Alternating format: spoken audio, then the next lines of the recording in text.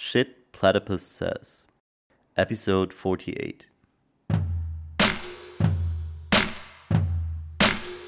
On this episode of SBS, our resident financial guru, Platypus member Wentai, sits down with Pamela Nogales to discuss the so-called Great Resignation, or Big Quit.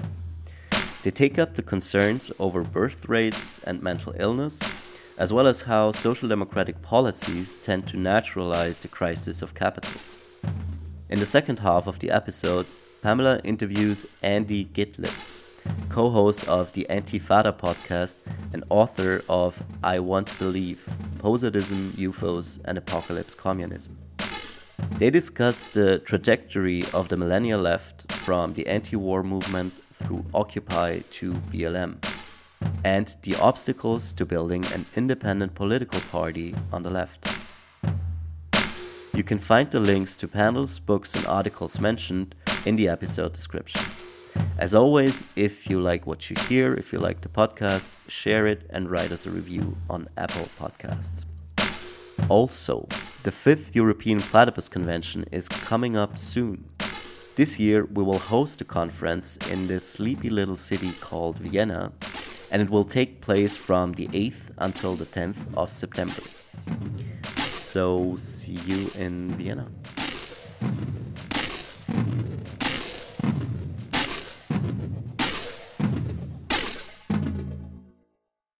Hi, Wentai. Hey, Pam. So I have questions for you. You've been a mainstay of our education to all things related to the economy. And right now we're facing a big mystery here of the Great Resignation, which I guess we've been talking about for quite some time. If my memory serves me right, like since kind of mid-pandemic onwards, some narrative about the Great Resignation has come up. So maybe I would ask you for a kind of quick definition of it first, and then we can go deeper into it. Yeah, absolutely. I think when people talk about the Great Resignation, what they're really responding to is that for the first time in decades, there's actually fewer unemployed people per job opening. And that's caused labor shortages pretty much everywhere, but especially in like the low end of the market. So if you think of like service jobs and things like that. And so there's been a lot of, I think, attempt to figure out like, why are people quitting their jobs? Labor force participation is lower than it was before COVID. The unemployment rate is also extremely low right now, especially relative to, the fact that demand is weakening and people are worried about a recession right now. And so all of that has triggered a lot of thinking around, why aren't people actually working? And I should also mention this isn't just a problem in the US. It's also a problem in China as well. So in China, there's what you call the lay flat movement. And what that is basically a bunch of millennials and younger people in China electing to not work or to work, very few hours of the week because they've kind of thrown up their hands and are like, well, what am I going to do? I mean, I'm not going to get married, have kids. I can't afford an apartment anyways. So why don't I just lay flat? So I think the Great Resignation is something that it's basically, I would summarize it as a high quit rates, low unemployment, low labor force participation. And you're seeing that in the US as well as in China. What about Western European countries? Is this somehow like an exception, or is it just hitting the United States and China? I think, actually, I haven't looked at the data in Western Europe. I would guess that in places like the UK and Germany, labor force participation has also been declining. So I would guess so, but I'm actually not sure. But I think what people are, I think what a lot of people are missing about the analysis is that, in my view, this is not a trend that just began with COVID. So I think from an absolute basis, just to kind of put the numbers out there, so in the US, right, there's about 320 million people in total, and the civilian non-institutional population over 16, so think of that as all the people that are actually available to work, is about 264 million. Out of that 264 million, guess how many people are not in the labor force? 64 million? 100 million. are not in the labor force, right? So 100 million out of 264 million potential workers are not in the labor force. And what it means to not be in the labor force is that you don't have a job and you also haven't looked for a job in the last 4 weeks. So if you've looked for a job in the last 4 weeks, but you don't have a job, you're counted as unemployed. So the labor force is everyone who's employed and unemployed. The people not in the labor force is everyone else. It's 100 million people. I think that's just an astonishingly large number of people, because I think it's hard to dispute that in today's world, right? It's hard to participate in society, as in the primary way that people participate in society and leverage social resources and infrastructure is predominantly through their jobs. Obviously, there's some people who have participate in society and contribute in society outside of their jobs, but the predominant way for most people to participate in society and actually not only use social resources, but have social resources use them is through their jobs. So the fact that there's 100 million people not in the labor force in an absolute sense should actually raise a lot of questions about why. And the thing that I would try to underscore with the Great Resignation commentary is I actually think people are missing the forest for the trees. The trees are like the quit rates during COVID. The forest, however, is that labor force participation for men in the United States has been declining since 1947. So in 1947, 87% of men participated in the labor force, and that's 68% today. And the two periods of the greatest decline, right, of men exiting the labor force were in the 1960s and 70s when neoliberalism was getting shaped, and since the great financial crisis in 2008. And if you zoom in on men between 25 to 54, i.e. the prime age working men, those not participating in the labor force increased from 6% in 1976 to 11% today. So these are like massive, long-term, trends that have been going on for decades. And then on the women's side, obviously, people have this impression that women have been empowered over the last 100 years. And if you look at women's labor force participation rate, it did increase significantly between 1947 and the year 2000. So it went from 32% of women to 60% of women. And the greatest period of increase was 1960 to 1990, where you had a substantial portion of women come into the labor force. However, if you look at women's labor force participation, it appears to have stagnated in the early 2000s. And since 2008, women's labor force participation has actually declined by 300 basis points to 56.8% today. So it's gone from 60% in 2000 to 56.8% today. And if you look at fertility rates on top of that, right, women are having like fewer children per women ever since 2008. So I think this raises a serious question of like, what the hell is going on, right? Since 2008, women have exited the labor force, or rather fewer and fewer women are participating in the labor force, and yet women are having less children, right, as well since 2008. So what are they doing? And what are all these people doing? So from the 100 million that are outside of the labor force, which as you said includes people, that means that people are not looking for a job, right? No. Right. So how many of those people, or do they count if they are on disability or receiving some kind of support from the state?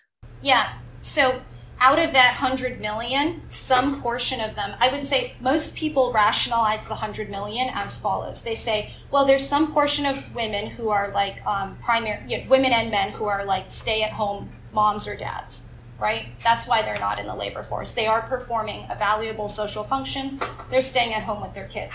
There's some portion of that 16 plus civilian population that's in college. So that's also a legitimate portion of people that are not in the labor force. Then there's some portion of people who are on disability. And that's also some portion of, right, the people who are not in the labor force. And so you start to like the standard economist explanation is essentially like, well, there's disabled people, there's people who have gotten really rich on crypto and retired early or something like that, right? There's people who are stay-at-home parents, there's people who are in college. Like, there's all these ways to explain away this phenomenon. But I actually think if we drill into these numbers, one, I would say a lot of these explanations don't hold water to me. And two, I would say, look at the trend, right? Why is the trend down so significantly? And what does that mean for society? What does that mean from a point of view of like social disintegration and atomization? Mm-hmm. I mean, I guess this brings up for me like a connection I can make in my head is the Industrial Reserve Army, right? Mm-hmm. Like the presence and the continuation of the second industrial revolution that we're still in somehow, and how that manifests pathologically like in our time.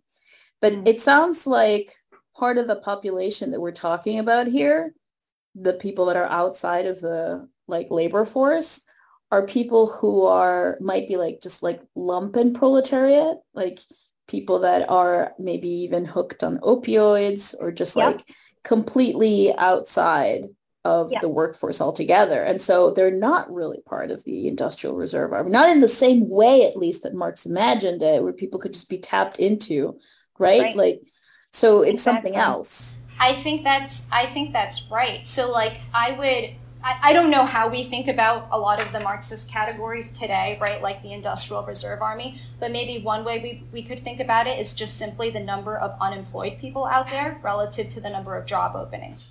Okay, so for a very long time, there was always more unemployed people per job opening. And if we think about what that practically means is there's always more people who are looking for work than there are job openings. So if you, Pam, if you go to your boss and you threaten to quit unless he pays you 20% higher wages, he has it in the back of his mind, well, there's 3 people out there that I can immediately fill this job opening with, right?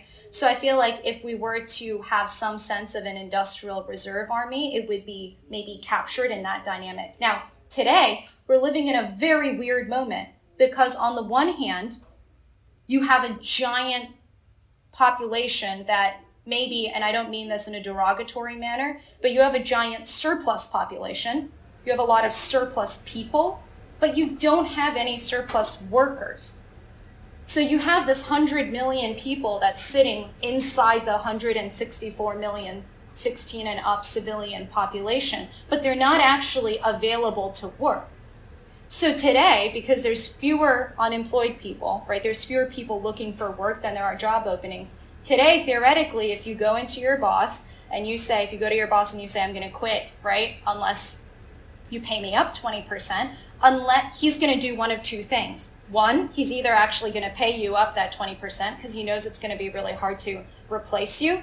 Or 2, he's going to say, you know what, I'm going to still try to run my store. I'm still going to try to run my airport with fewer workers, right? And the outcome of the second is a very short-term solution because obviously if you're running the same service but with fewer workers, the quality of your service is going to deteriorate. And that's what we're seeing happen across a lot of these industries, right? Like if you've gone to an airport recently and God forbid had to check your luggage, how long did it take for you to get your luggage back? Was your luggage damaged? Was your luggage lost, right? All of these are because a lot of businesses are electing to make the short-term decision of, I'm not going to pay Pam up 20%. I'm going to have her quit and I'm going to run and provide a shittier service and charge more for it, right, because of inflation. And so I think you're living in this weird moment where, like, I'm not sure how you would think about the Industrial Reserve Army because on the one hand, there's hundreds, right, there's 100 million, quote, surplus people. But on the other hand, there's not enough surplus workers.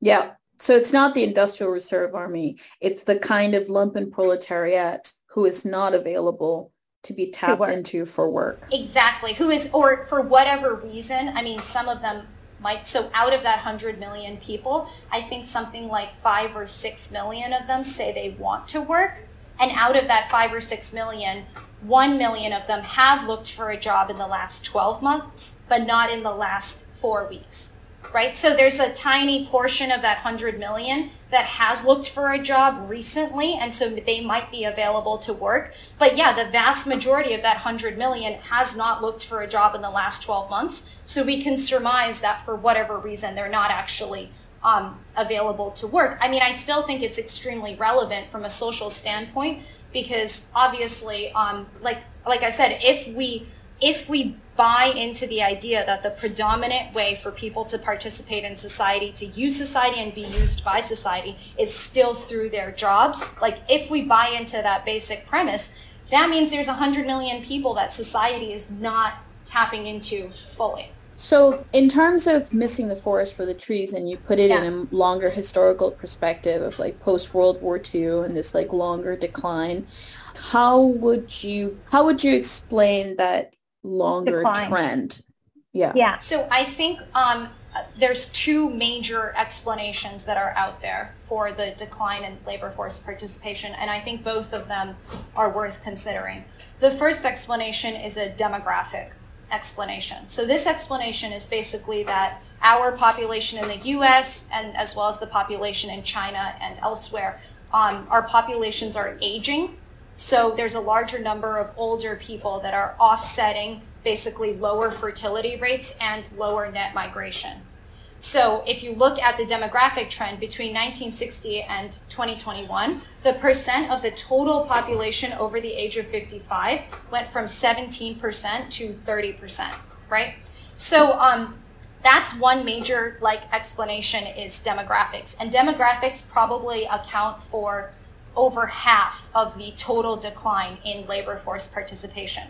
Now, a lot of people, and then I'll get to the other explanations, but I'll first say a lot of people, like economists, just take that demographic explanation and they consider it like falling from the sky, meaning they think it's an exogenous shock, right, to the population, and that's the final answer. But for me, I think it's really worth asking, like, why is our population aging?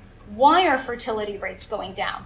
So if we look at the fertility data, right, the number of births for women has fallen from 3.6 in 1960 to 1.6 today. And the most significant decline occurred after 2008 to today.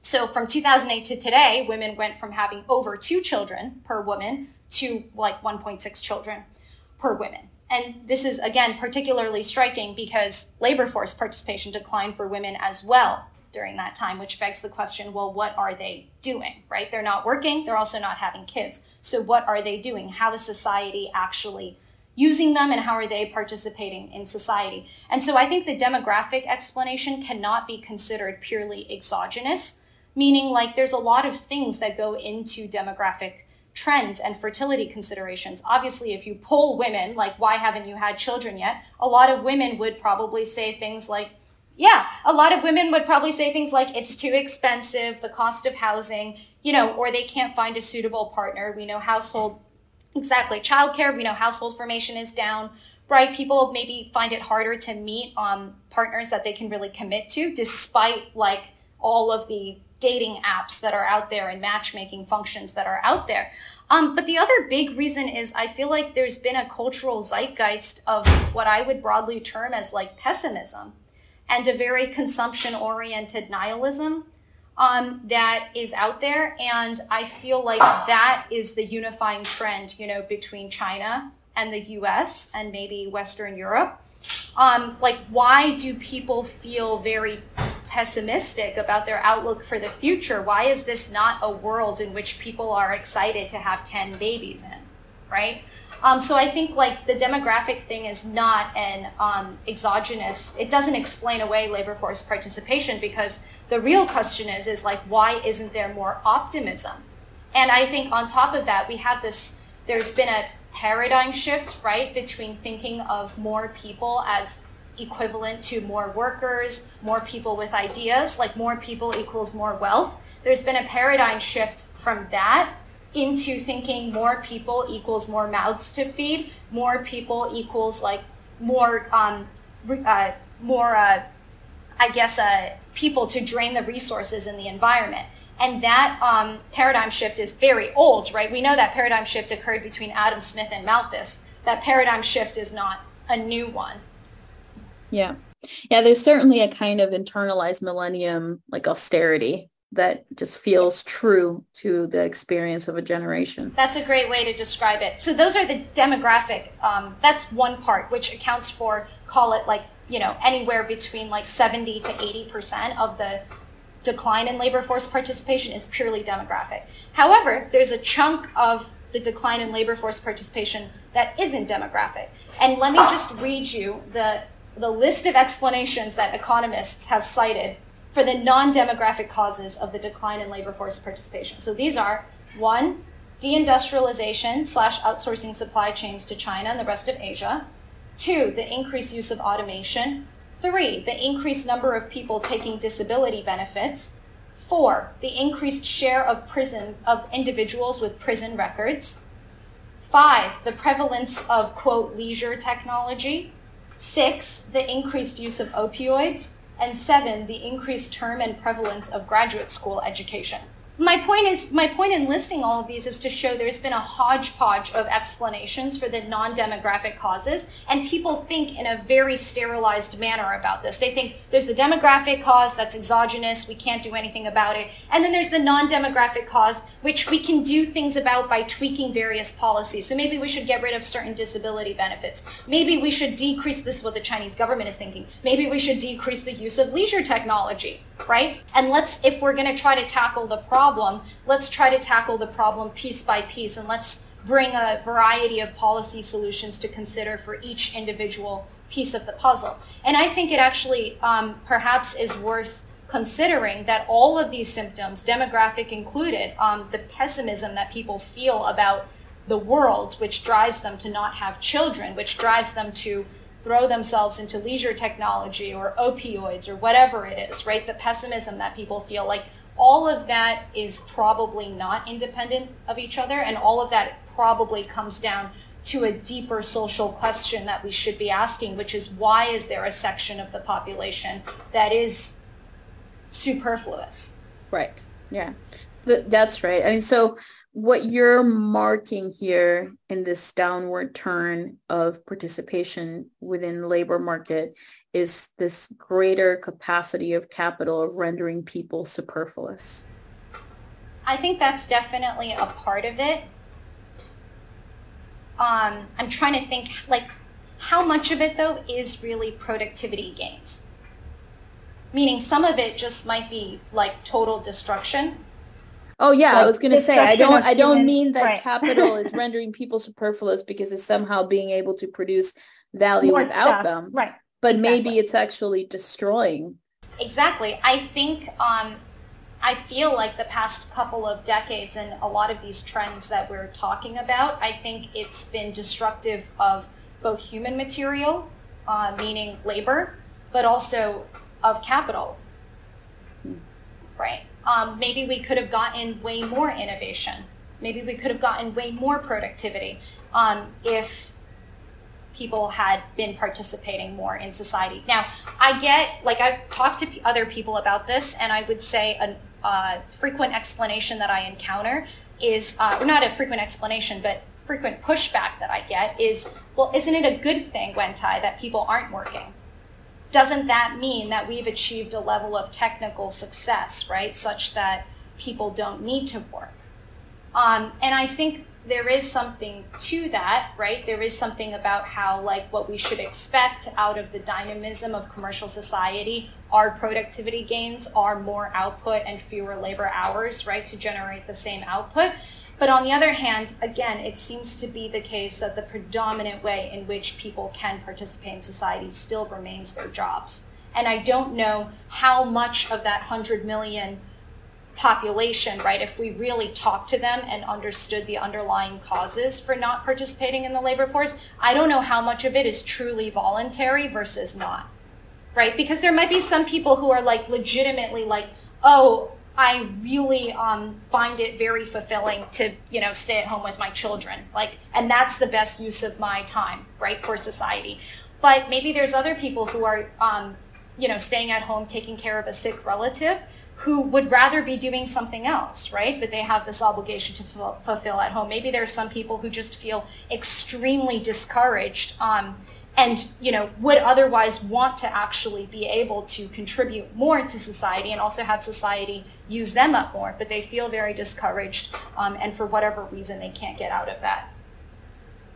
Yeah, I was going to say, I mean, in terms of like a Marxist or socialist perspective, if there were a socialist party, you would organize people on the basis that they're participating in society and that they're workers and they're contributing, right, to the labor force, so potentially contributing to the labor force.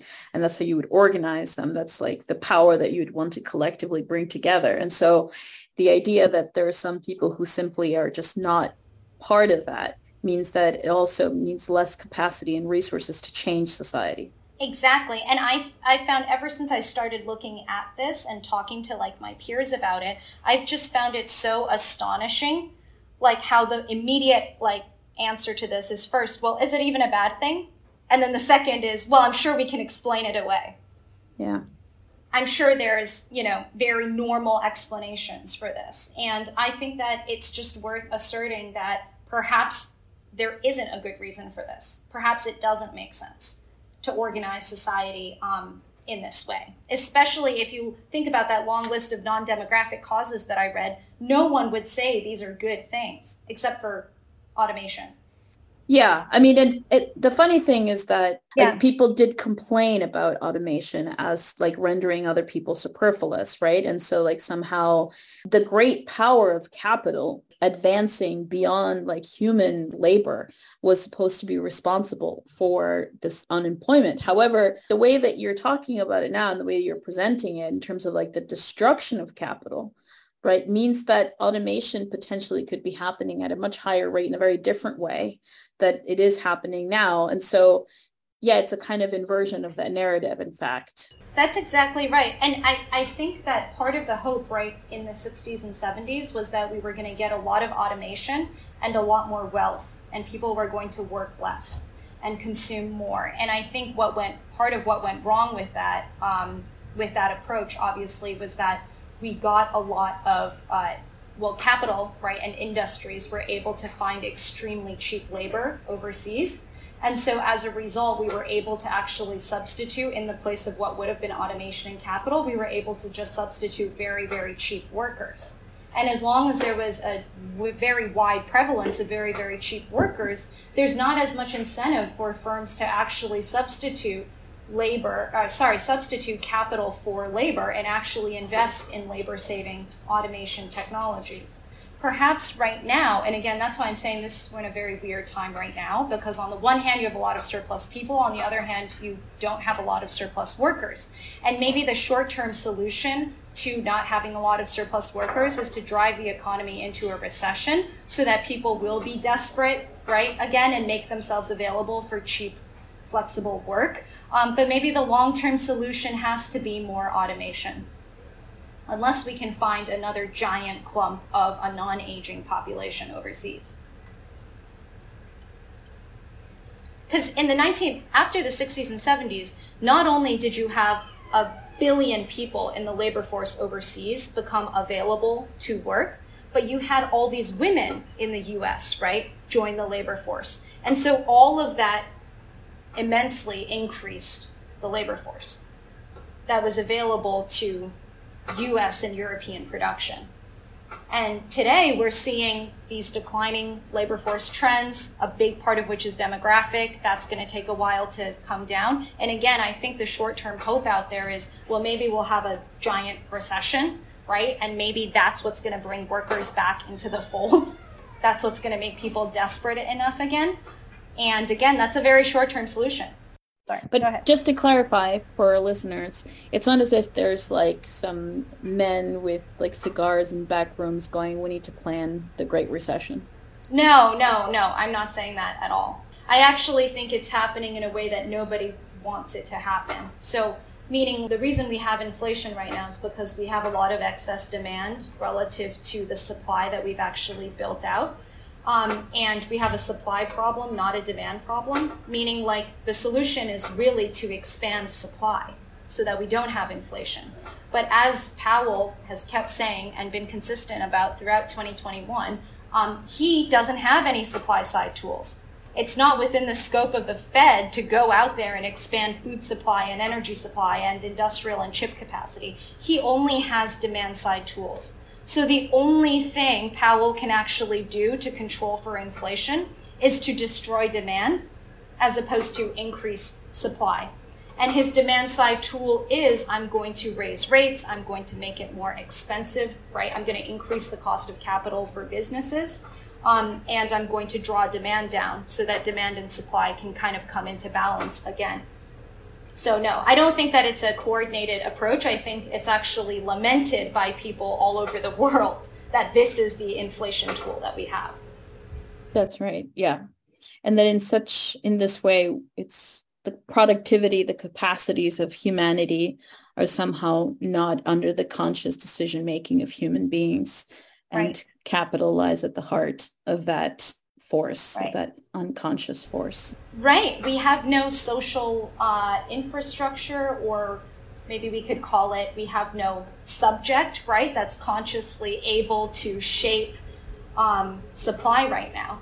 But that's what we desperately need. We need to expand supply. But instead, we're going to destroy demand, and then things are going to be bad, and then maybe companies will be even less likely to invest to expand supply.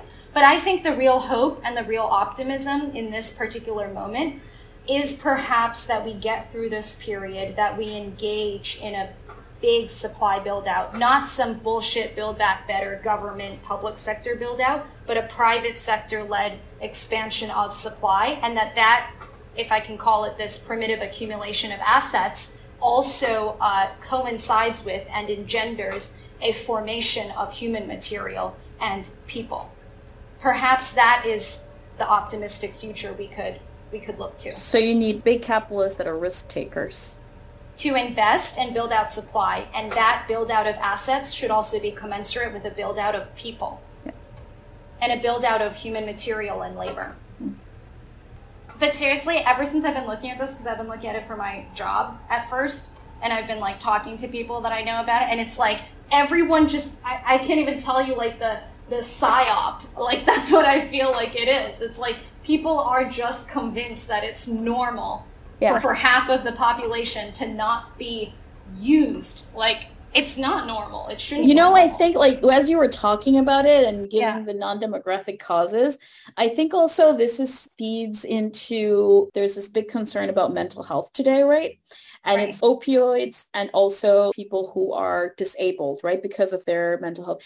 And like, so now there's been this focus on, okay, we need to bring these people into the fold, actually. And that's meaning there's like a social democratic narrative about how to fix that problem, which is that you need more state institutions and support for people, right? You need to address the mental health problem, especially after COVID. It's naturalizing or reifying this superfluous population problem.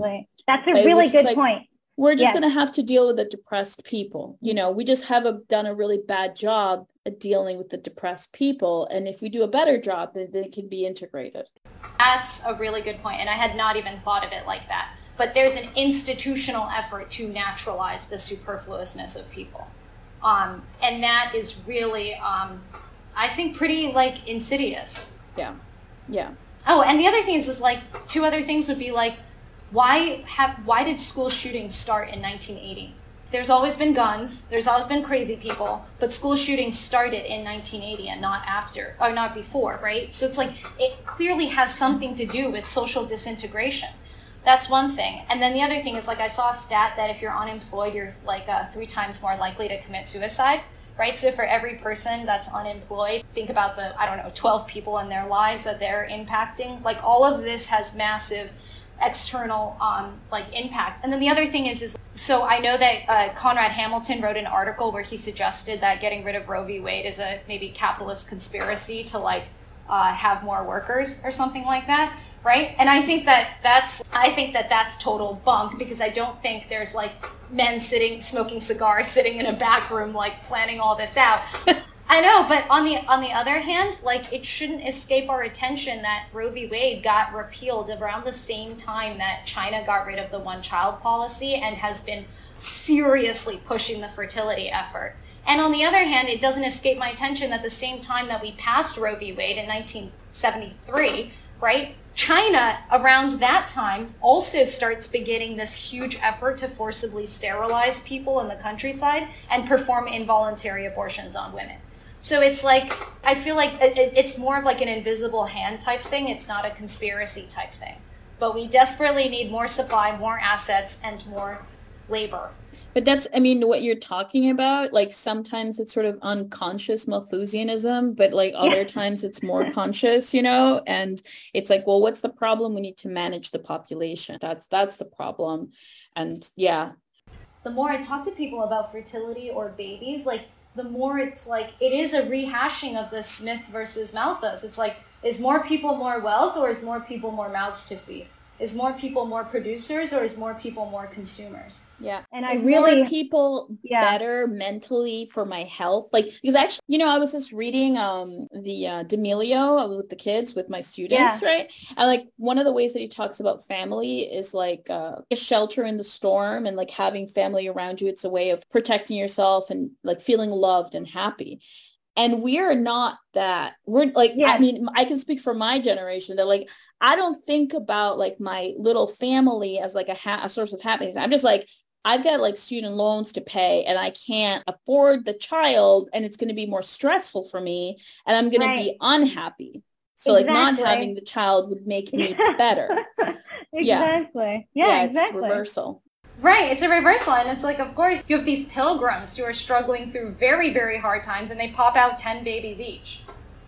And they build a whole world, and they make the revolution. Like, it's like, that's why it's like, it's the fertility thing isn't just like people honestly, like, they think about it as purely exogenous, and it's like, it's not exogenous. The same thing that's impacting all these other non-demographic factors is clearly impacting young women's decision about children. Oh, for sure, 100%.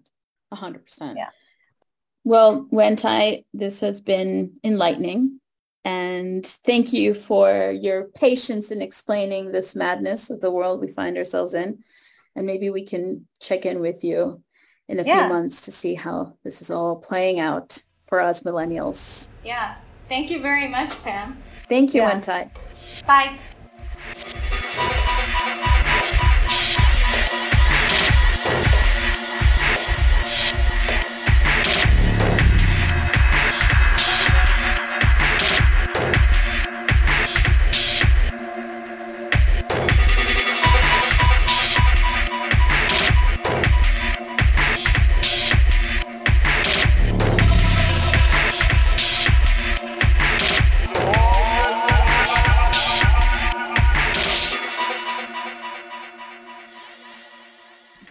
I am here with Andy Gitlitz, who is a co-host of the Antifada podcast and author of I Want to Believe, Posadism, UFOs, and Apocalypse Communism.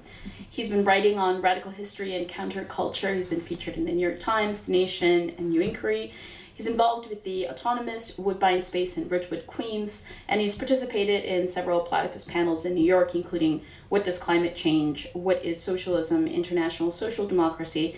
And most recently, The Crisis in Ukraine and the Left this year. You can find links to the panel recordings in the episode description. Welcome, Andy. Hey, thanks for having me. I'd like to ask you a very basic Platypus 101 question to get us rolling today. I'd like to know, how did you come to the left? What were the people, texts, critical ideas that inform your understanding of the history and tasks of left politics?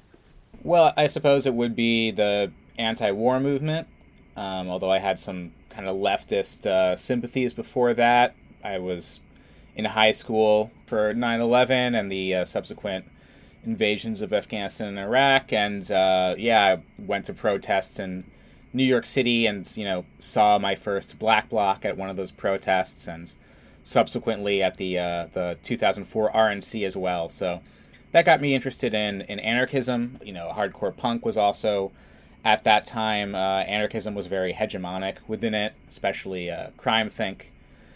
That was sort of the place to be if you had any kind of revolutionary inclinations in the 2000s. And then I think since the financial crisis, a lot of people who were in that milieu started to read Marx and start to think a little bit more economically. And I've been more in the ultra-left or autonomist milieu since then. Do you find there's a connection in some of the ideas today, the demands for an anti-war movement, and this period of 2004 that you were involved in the anti-war movement? I'm not aware of much of an anti-war movement. It seems like the discourse around the war in the United States, at least among the people that I follow or I'm aware of their activity, is either very pro-Ukraine with a kind of left tinge to it, like supporting refugees or trying to support left-wing paramilitaries within the Ukrainian army, or, being implicitly pro-Putin, claiming that, the media is censoring the Russian line and Russia is justified and all this stuff. So both of these positions are uninteresting to me in a way that, the movement against the Iraq war really involved a lot of blockades, shutting down cities, trying to disrupt the normal function of the United States as a means to prevent the war initially. So that's the kind of anti-war movement that I could possibly, support or be inspired by, but I don't see much of that today. I heard Erin Hagwood, who's the current president of Platypus, on the Antifada podcast. She gave a really interesting sort of overview of the imperialism pamphlet by Lenin. I think she was on back in March. And one of the things that I heard her trying to clarify, and there seemed to be some agreement across both you and your co-host and her, was that imperialism is not an international policy. Like, it's not an international policy of states. And then you all got into a discussion about how we can characterize imperialism as an authentic expression of bourgeois democracy. So I wanted to just kind of maybe rehash some of those points and see what of that we can build on. Because one of the things that we wanted to do in the panel was try to gather how the left should understand the current crisis in Ukraine. And many of those who've responded to the war simply cite Lenin's imperialism pamphlet for whatever purpose, right? So defend Ukraine or anti-Putin. And so having Erin talk about imperialism as an expression of bourgeois democracy, that is, as an expression of the general will of society, puts a wrench in the works that I thought was productive. This raises this issue of the internal crisis of bourgeois democracy after 1848 and the ways in which imperialist expansion is in part prompted by the gains of the working class movement, where capital needs to seek to expand through the accumulation of value elsewhere. And I wonder to what extent you agreed with this conception of imperialism, or how do we understand imperialism today? How should the left understand imperialism? I think there really is something to be said for the way the American working class understands their material issues and their immiseration historically through, for example, gas prices. And I think Trump mobilized this so well when he said, the Iraq war was a big mistake, but, since we're there, we got to take the oil. This is a very effective talking point because people are like, well, yeah, why not? Like, we should plunder this country because we invaded it. We spent so much money there. We should get something out of that, which means lower gas prices. And so I think we're seeing something of a reverse effect now, where the way people are really experiencing the war in the United States on a day-to-day basis is inflation, particularly in terms of gas prices. I co-wrote an article on the site SM28, that's the spirit of May 28, sm28.org, called On the War in Ukraine and the Socioeconomic Struggles to Come, where I basically pose this theory that instead of looking towards an anti-war movement, we can look towards the way popular struggles arise around it. And certainly there's been quite a few of these throughout the Russian Federation and in Kazakhstan, which is about gas prices. They're in Sri Lanka right now. There's something in Uzbekistan, which is something of a nationalist separatist movement. And in Ecuador, there's this major uprising around fuel prices. And we're just going to see more and more of this. In other places, if you're a campesino, for example, and the price of gas goes up a few pennies, you suddenly just have no money at all because the margins are so small in the way you're living your life. Obviously, with the food crisis, spiraling out of control, we're going to see more and more bread and fuel riots, which have been the motivator for major uprisings over the last 12, 15 years. There was a time when imperialism, you could say there's a kind of comfort to it as long as the working class of that country felt some of the gains in keeping prices low.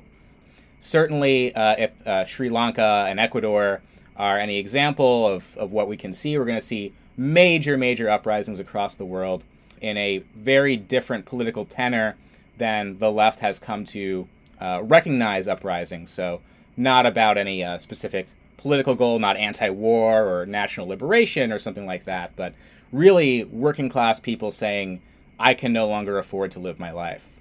This is what leftists and pro-revolutionaries ought to be thinking about and orienting towards, instead of, what side of the war am I on? I think that we should go a bit deeper on this. It seems like what you're trying to present is that a sort of spontaneous discontent among people across the world in their experience of the war by affecting their daily lives, as you put it, needs to be paid attention, or that the quote-unquote left needs to orient towards. And I wonder what that means. In practice, it seems like when the left quote-unquote orients towards the kind of spontaneous discontents, what they end up doing is tailing behind the opportunistic leadership that arises within those movements, and that then no matter what the energy or even the imagination of people on the ground is, that they end up being redirected towards the reinscribing of the status quo, or another kind of petty bourgeois racket that ends up leading this struggle for whatever social democratic politics in that state. And I wonder what you think the left ought to do, and when you say orient itself towards these spontaneous expressions of social discontent. Like I said before, there's very little the left can do. But if we're talking about ourselves and our comrades and like how we can think about what kind of practical activity we should prepare for or orient towards, certainly a struggle like what popped up in Ecuador, for example, needs to be, engaged with. And you're totally right that these struggles there always emerges a kind of party of order within them, a leadership class of some kind, usually petty bourgeois or just, some front for the traditional ruling class. This is the case in Sri Lanka right now, where they're about to have an election that's probably going to elect, a proxy for the Rajapaksa family to renegotiate the IMF loans. So people on the ground in Sri Lanka obviously know that all of this struggle will be for naught if all they get is another IMF deal package out of it. They're not stupid. What the left can do and what we can contribute, by that I mean we should mostly go there to learn and to observe, because I think the left should not have a leadership position in these struggles, but really a supportive position. But what we can offer is that we've read a lot of history, and we've gone to a lot of these struggles, and we have some theory about how they play out. So what you just said about how there's this opportunistic petty bourgeois leadership is something that we can contribute, and we can find the people who already know this or already suspect this is the case, and we can try to strengthen the struggle within the struggle, to try to strengthen the party of anarchy, as it were, the proletarian element that doesn't just want to install a new IMF-friendly government, but actually push it as far as it can possibly go. We can't do that on our own, but we can be there and align in some way with the elements that are ready to do that.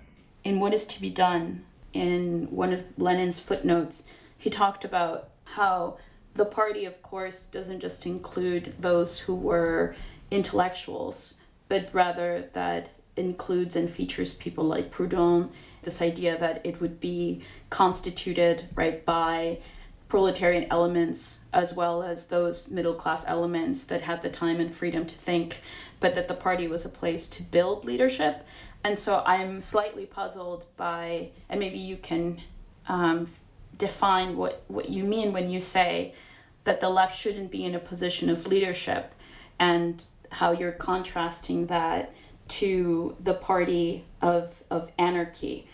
Given the fact that we agree that these movements are often taken up by opportunistic leaders that reinstate the status quo or pose some kind of new alternative that extends capitalistic rule, wouldn't it be decisive and important for the left to be in a position of leadership rather than tail behind those elements?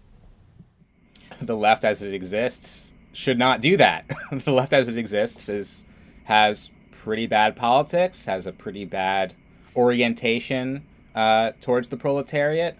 And so, no, I would not want to see the left in control any more than I think that, Kshama Sawant is like a revolutionary force within Seattle or something like that. In my experiences with the George Floyd uprising, with Black Lives Matter, with Occupy, Standing Rock, the anti-globe struggle, everything that I've personally witnessed and played some part in, you see this kind of activist or leftist strata that's pushing towards this organizational conciliation with the government. Like in 2008 specifically, there was a huge part of the left wanted to push Obama to the left, and that was their orientation. And that there are some people who wanted to occupy schools, occupy schools throughout the UC system, for example, with a message of, this isn't just about education, this is about our lives, this is about our work, this is about our homes, and this economic crisis gives us the opportunity to understand how fragile this all is, and how much better it would be if it wasn't managed by this capitalist class, but managed by ourselves. And that kind of sort of adventurous activity led to Occupy Wall Street, which, for all of its limits and all of its failures, was really a new crest in the wave of American class struggle during my lifetime, where suddenly you see this movement with mass popularity, participation all across the country, of people really asking, for the first time, really serious economic questions about wealth distribution, implicitly about class, about democracy and what that really means. So obviously, in one way, out of Occupy, you get the DSA, you get the candidacies of Sanders, you get this popularity of democratic socialism. But then you also get a lot of people who experienced direct democracy, communal living, confrontational protests with the police, and direct action. And they experienced that in all of their limitations and all of their idiocies and frustrations, and also in all the ways it's effective, and all the ways inspiring and resonant. You could say that there's a permanent revolutionary quality to these uprisings. Every time we see one of these uprisings that I've mentioned, they tend to start where the last one left off, indicates a rising action within the people who are willing to struggle in the United States, not just to get some other leadership in there, but to really confront the state and capital. And the best example of that, of course, is the George Floyd uprising, which, immediately starts with burning down a police precinct, a signal to the proletariat across the United States that the state is vulnerable. And the signal was received, and there was attacks on the carceral state and on Capitol all across this country for a week that were so ferocious that it basically couldn't be policed. And it really it revealed how fragile the United States security apparatus is. The next struggle is going to be way more intense. And so this is something that I'm thinking about orienting towards, because I don't see the left, I don't see that going anywhere. But I do see massive proletarian uprising like the George Floyd uprising potentially evolving into something that can really change the dominant order in the United States. And that's what I consider the Party of Anarchy, are the people really pushing towards that decisive confrontation where you can't really go back. The Party of Anarchy is the epithet that was used against those standing against the Party of Order, which Marx is talking about in the class struggle of France. It seems like for Marx it's an occasion to say that there's all of this social discontent and there's different kind of political leadership that could arise from the opposition to the Party of Order, and that there would need to be a socialist faction. And so he's sort of working through who makes up the opposition, because you brought up our kind of millennial left history, especially in the foreground of my mind now is Occupy. How many people from different parts of the left came together, right, during this time, and that you could say maybe there was this potential to educate people on the nature of class and capitalism and the necessity for taking power, or whatever you think ought to have been the development of Occupy towards a greater possibility for shaping people's lives. But instead, it seems like what it did was create the Democratic Socialist of America or inflate them to a much greater role on the left in the United States. And that all of this energy, all of this spontaneous, confrontational, social discontent that could have been channeled, I guess, in a way to actually fight against bourgeois leadership was then used as the forces behind to prop up Democratic Party fights, right? Progressives versus the center, etc. And the same seems to have happened with the BLM protests, where, you know, in a way, Democratic Party members had to defend the burning down of a Minneapolis precinct. And it has this funny effect where, like, the Democratic Party has to defend acts of violence against the state. Why can it do that? Because it's powerful enough that these things won't actually bring the state down. So I'm a bit reticent to accept the idea that somehow this social discontent, these protests, build on one another towards greater and greater potential. Instead, they seem to peter out and be taken up by bourgeois leaders. And the left seems to be content in conceding leadership. And so I don't know how to conceive of this narrative that you've presented of like a building up of force, that greater and greater forces are building on previous moments where it's Occupy, BLM. Where is the power? Is it growing? I'm having a hard time reconciling my experience of where these movements have gone over the last decade with how you've characterized them. I think your view is pretty common amongst even the DSA people, for example, who saw the uprising as something very inspirational, but ultimately chaotic and misguided, and needing of some kind of real political outlet that they stepped in to provide. That's why I'm trying to separate the leftists and the activists who, you could say, tailed it or did their best to contribute to the uprising, and the proletarian element of it that initiated it and pushed it to its highest points of confrontation. I don't think that there is ever going to be any sort of hope in the activists and left getting together some kind of political option for the proletariat to join. It's the proletariat that has the ability to change this country. It's the proletariat who knows how to do things. They know how to create, they know how to destroy, they know how to reproduce.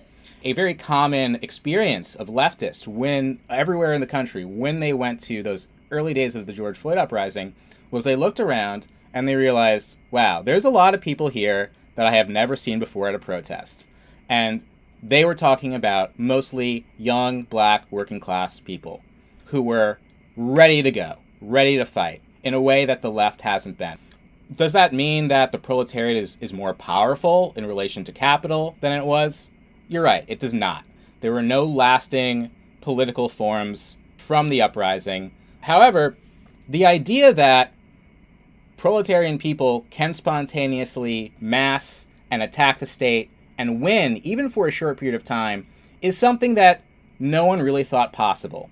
I think the working classes, although there's this attitude on the left that they're very stupid and why would they vote against their own interests or whatever, why would they go for Biden over Bernie, particularly they're talking about black voters, is that they're ignorant. And my position is that we actually have a lot to learn from the working class and what they think is possible and how they struggle. I think if there becomes a visible possibility for actually living without capital in the States, we'll see more and more people bring their creativity, their energy, and their skills and, all of the logistics that the working class has access to towards building something new. And I think internationally we are pointing in that direction, not because there's some great leftist ideas out there or some party, coordinating it in the shadows, but because that's the only obvious solution to the crises into which we're entering. The question would be how, right? There seems to be this notion that people are ready to fight, and certainly there seems to be an exhaustion of certain ideas today where people are ready to consider alternative options, but the alternative options are simply not there. It seems like we keep on, quote unquote, learning lessons, like, okay, perhaps Occupy led to Biden, DSA, and then people learned that that wasn't the option, that there wasn't a viable option, that it didn't actually help their lives. But lessons seem to be lost because there's nowhere to maintain the lesson. Given that the historical lesson, at least in the 19th century for Marx, was the necessity for state power, I wonder to what extent that lesson can be sustained without anything like a party, even if people are willing to fight.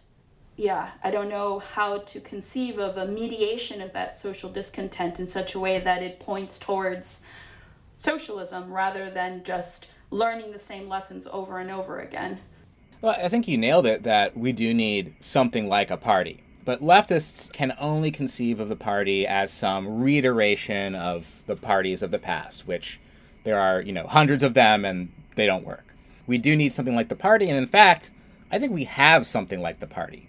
There are increasing strata of people who have participated in these struggles and have become partisans of, let's as a shorthand, just keep with my term, the Party of Anarchy. They went through Occupy, they went through BLM, they saw the way that they are betrayed by the leaders of these movements. They see what decisions were made that were retreats and which decisions were resonant and successful. These people are not in a singular organization, but they are partisans of a kind of party. Broadly conceived, it's people who want to create a world to live in free from the economy and increasingly resistant to the state. So it's something like an autonomous party. Essentially, I think Marx describes the party in this way at times, as the real movement, something that you can see breathing today.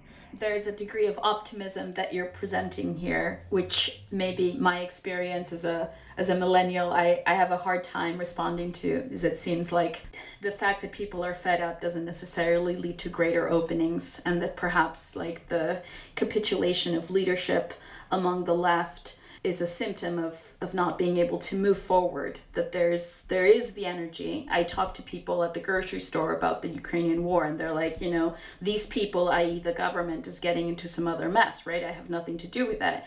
And that's the attitude the left ought to embrace when talking to people about the war, how to organize like civil society discontent, not to be for Ukraine or for Russia or against Putin, but apart from that being present as a discontent and continuing to recur, obviously, because there's going to be more and more social discontent as capitalism continues to grow and expand and contract. The political option is not on the table. And so I don't know. If I am a partisan of the Party of Anarchy, I hope that we start coming up with a plan soon about what to do with all of this energy.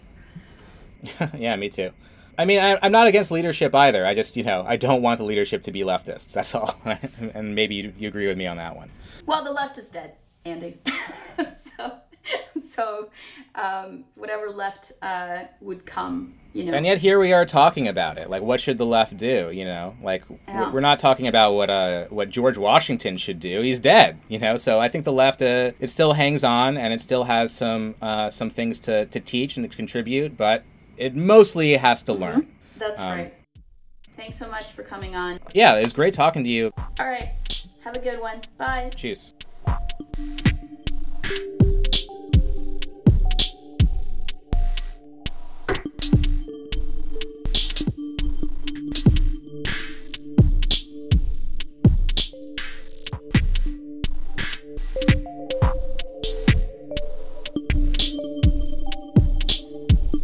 This has been a production of the Platypus Affiliated Society, featuring original tracks by Thomas Villaggi. Platypus is an international membership-based organization that hosts reading groups, public fora, research, and journalism focused on problems and tasks inherited from the old, new, and post-political left for the possibilities of emancipatory politics today. Platypus also publishes articles by thinkers and activists on the left in the monthly publication The Platypus Review. To contact, learn more about Platypus, or to access the entire archive of Platypus reviews and panel recordings, please visit us online at platypus1917.org. That's the word platypus, followed by the numerals 1917.org. Bye!